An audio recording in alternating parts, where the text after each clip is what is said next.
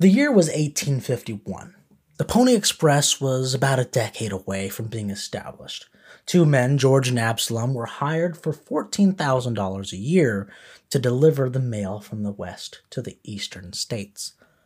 This route began in Sacramento, went through the Sierra Mountains, and then up to the Great Salt Lake, and then onward to the East Coast.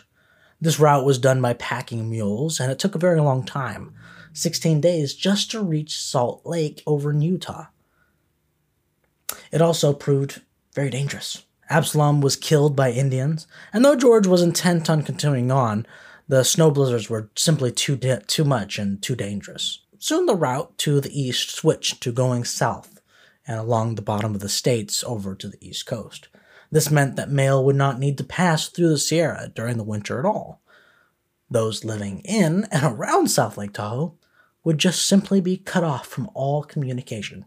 This, of course, was not a good thing. Imagine being isolated for up to 6 months out of the year, not being able to hear what was going on in the world, not being able to tell a family member that a loved one had died. Not just letters were sent. Medicine sometimes was only available in the cities. And what if you needed some or you'd surely die? Well, hopefully you were fine for at least 6 months, because you wouldn't get it in the mail.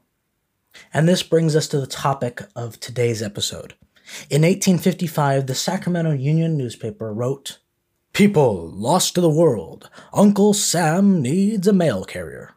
The guy who applied right away was a guy named John Thompson. He was about 28 years old, 6 feet tall, and 180 pounds from Norway.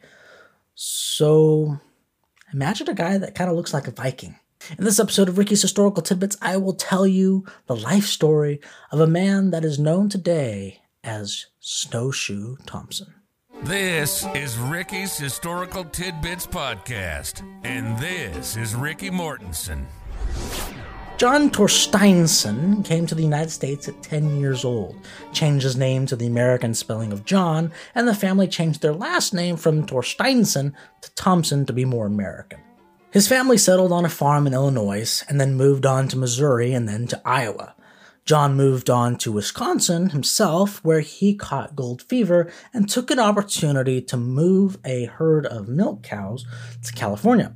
He dropped everything to become a rich and successful miner in Placerville. But of course, very few made it rich. He mined at Kelsey Diggins, and then went to Coon Hollow, and then to Georgetown before deciding the miner life was not all that it's cracked up to be, and took what he had and bought a plot of land over at Puda Creek in the Sacramento Valley. Up to this point in time, all attempts to deliver the mail were by snowshoe as we know them today. Just as you would imagine, woven snowshoes typically made by Native Americans. Imagine trying to walk from Placerville to Carson City. That'd be insane! But there was no other way. But John knew another way. Back in Norway when he was just a kid, he remembered flying around in the snow on these snowshoes, Norwegian snowshoes. But they weren't like what you call snowshoes today. He used his memory and grabbed a slab of oak wood and carved out two 10-foot-long, 4-inch wide, 25-pound planks, and then added a leather strap for his shoes, and then grabbed a 6-foot-long pole for steering and propelling. Sounds like skis, right? Pretty much. Back in Norway, they were just called snowshoes, so Thompson, when asked what his invention was, he just said snowshoe. So in January of 1856, John Thompson started his mail route. A huge crowd gathered as he embarked on his journey. One spectator yelled out, "Good luck, Snowshoe!" On this trip, he traveled from Placerville around South Lake Tahoe up to Carson City and then back, delivering the mail and picking up new mail to be sent back west. It took 3 days to make it to Carson City and 2 days to make it back. Doing this in the winter 2 to 4 times a month, depending on the demand. So how did he sleep on the way down? He carried no blankets, no tent. All he carried was the mail, some food, some matches, and the Bible. So whenever he needed a rest, he would find a cave or build some sort of shelter or find an abandoned cabin to hide out in. But sometimes he got caught in a blizzard. In the Sierra, snow can pile on extremely fast. Snow can get up to 27 feet thick in about a 24-hour period of time. 3 feet of snow could pile on.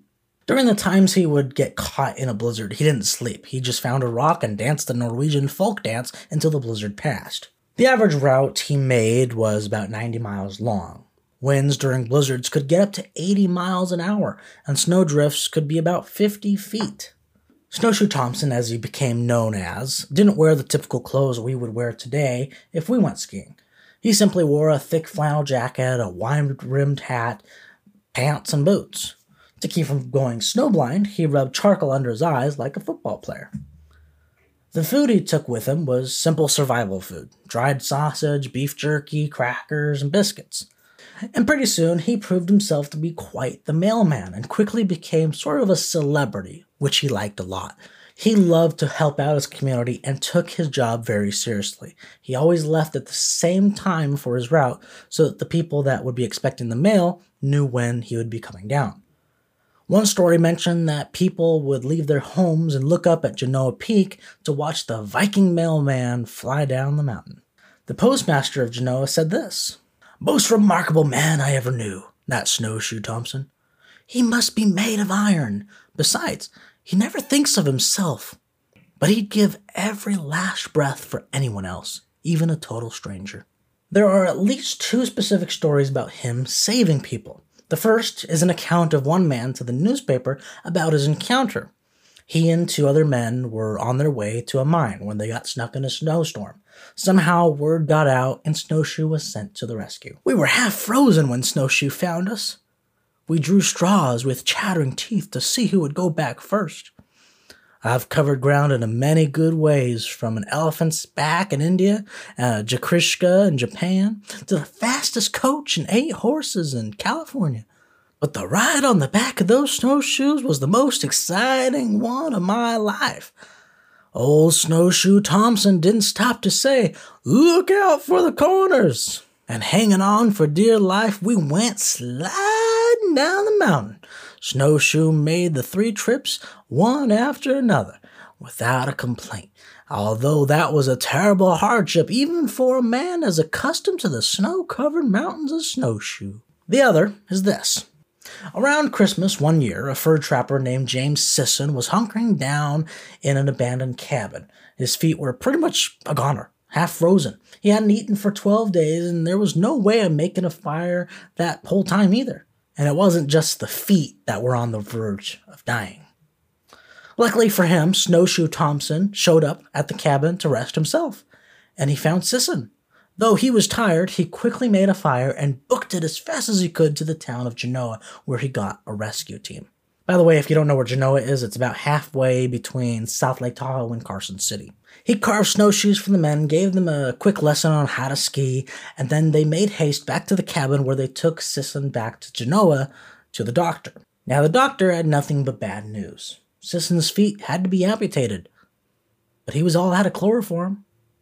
So Snowshoe once again booked it from Genoa all the way back to Placerville just to find out that there was no chloroform there either. So he had to continue all the way to Sacramento, where he got some and made his way back to Genoa. It took a whole 10 days to make that crazy trip, about 400 miles. And because of that, Mr. Sisson lived. Mail was not just letters. Thompson's mail sack would be about 100 pounds. Some of the other kinds of things he would carry were medicine, emergency supplies, clothes, books, tools, pots, pans.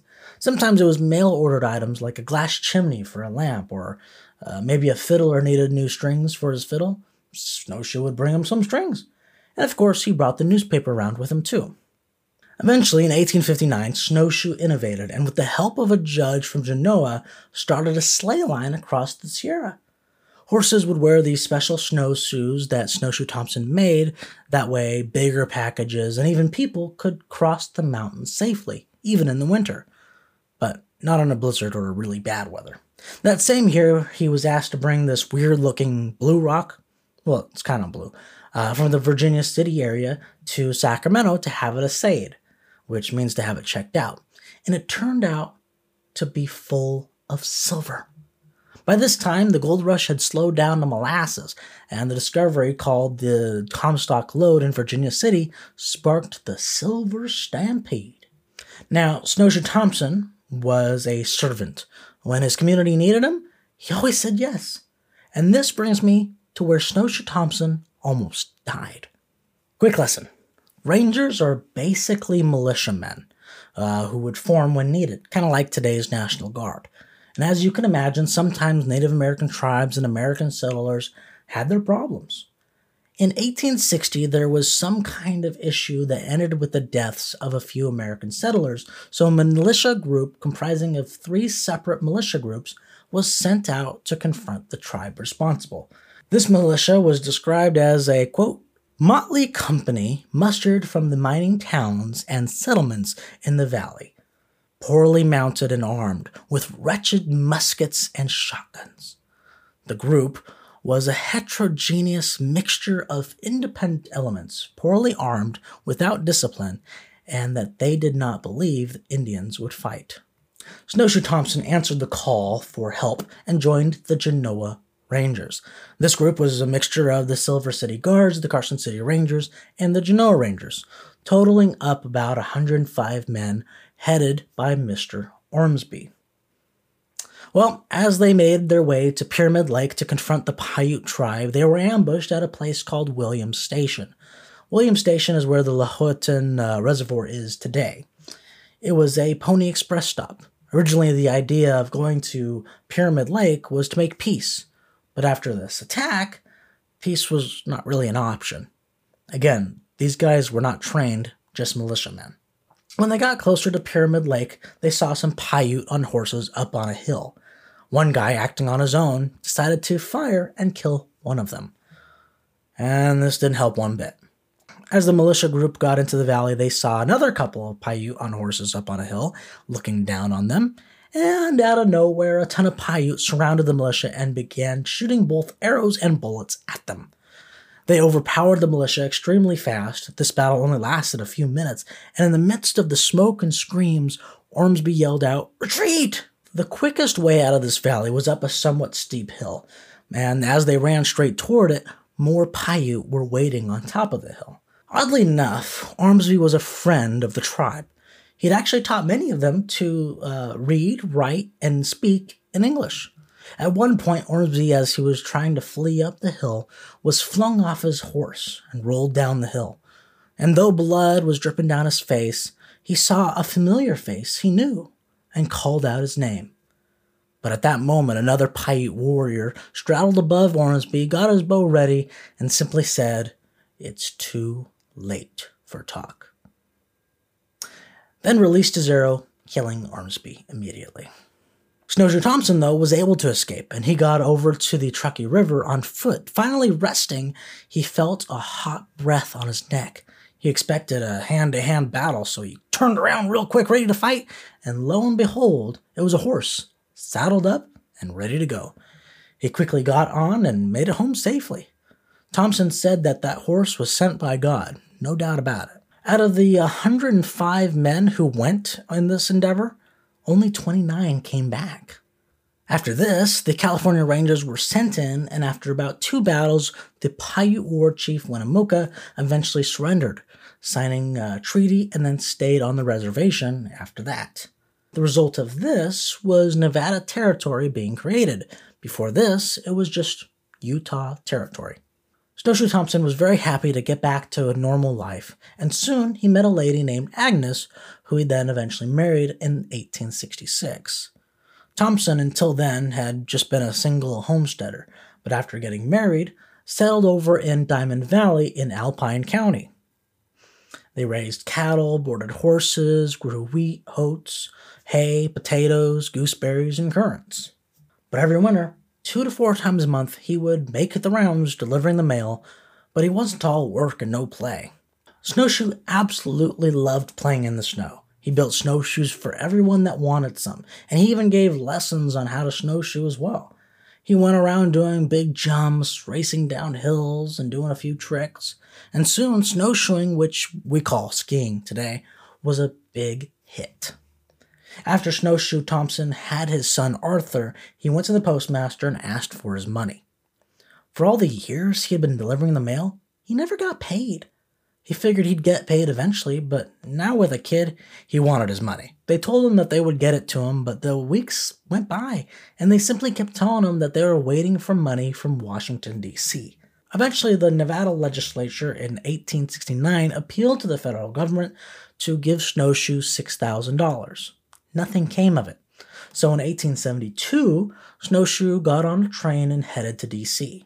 The train he was on got stuck in the snow, and after a few hours, Snowshoe got irritated and began walking with his briefcase.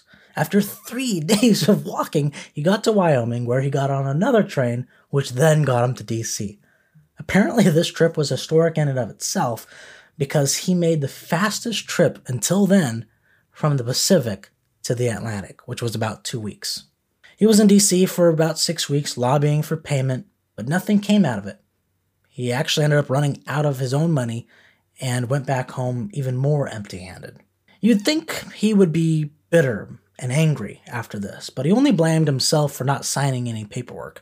Until then, he would always say that if he did his job, well, Uncle Sam would pay him. But it was evident that that would never happen.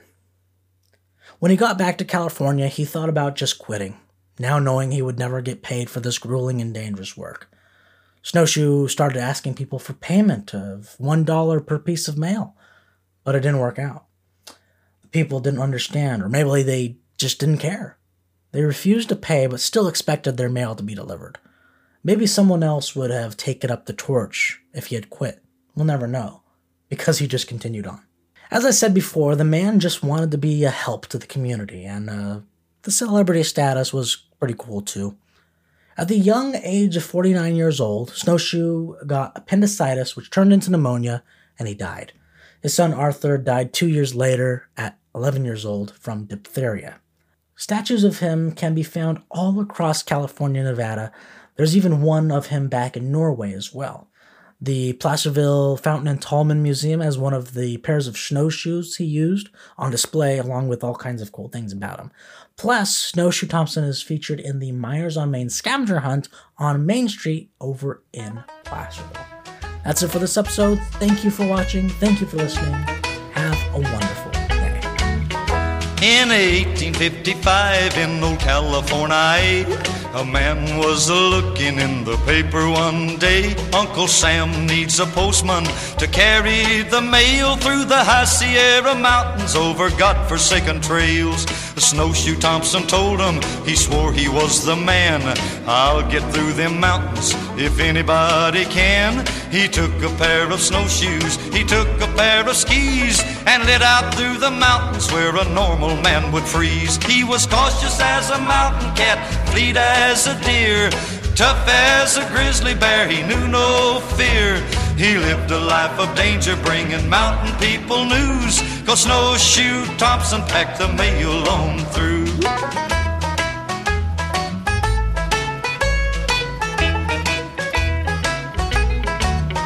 In the high Sierra Mountains it was 32 below. Blue blizzards fairly whistled, bringing 40 feet of snow.